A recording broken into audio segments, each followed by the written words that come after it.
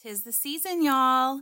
I wish it wasn't a season though. Honestly, this time of year is so beautiful because everyone is so focused on giving and being thankful. Like, why can't that just be every day?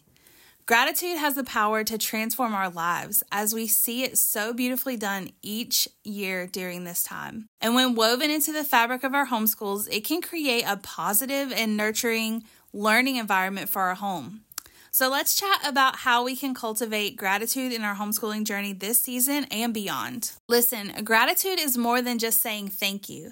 It's a mindset, a way of seeing the world with appreciation and acknowledging the beauty in the everyday mundane. This is something I am working on myself.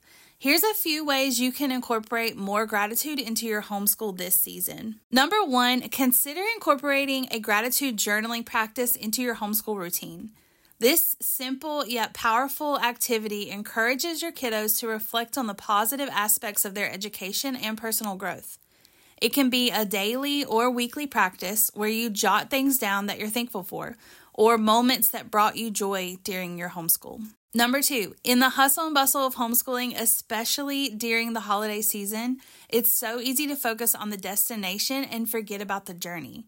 Take time to appreciate the learning process and express gratitude for your homeschool throughout the year. You can do this by celebrating small victories, acknowledging challenges as opportunities for growth, and instilling in your homeschoolers the idea that the journey itself is something to be grateful for. One of the ways I've recently started being thankful for the journey is by shifting my mindset around our co-op. Our kids love co-op. They look forward to it every single Friday, and we only do 10 Fridays in fall and 10 again in the spring. It's not a lot in the grand scheme of things. But y'all, I'm a homebody. Leaving the house is literally a chore for me, and I recently realized that my attitude towards leaving the house and going to co-op was rubbing off on the kids.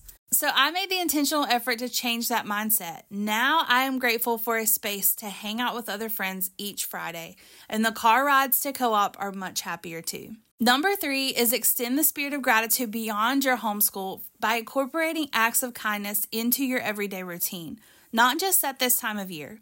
This could be as simple as writing thank you notes to a fellow homeschooling family, expressing appreciation for community employees or people that you see out, or even volunteering somewhere together as a family.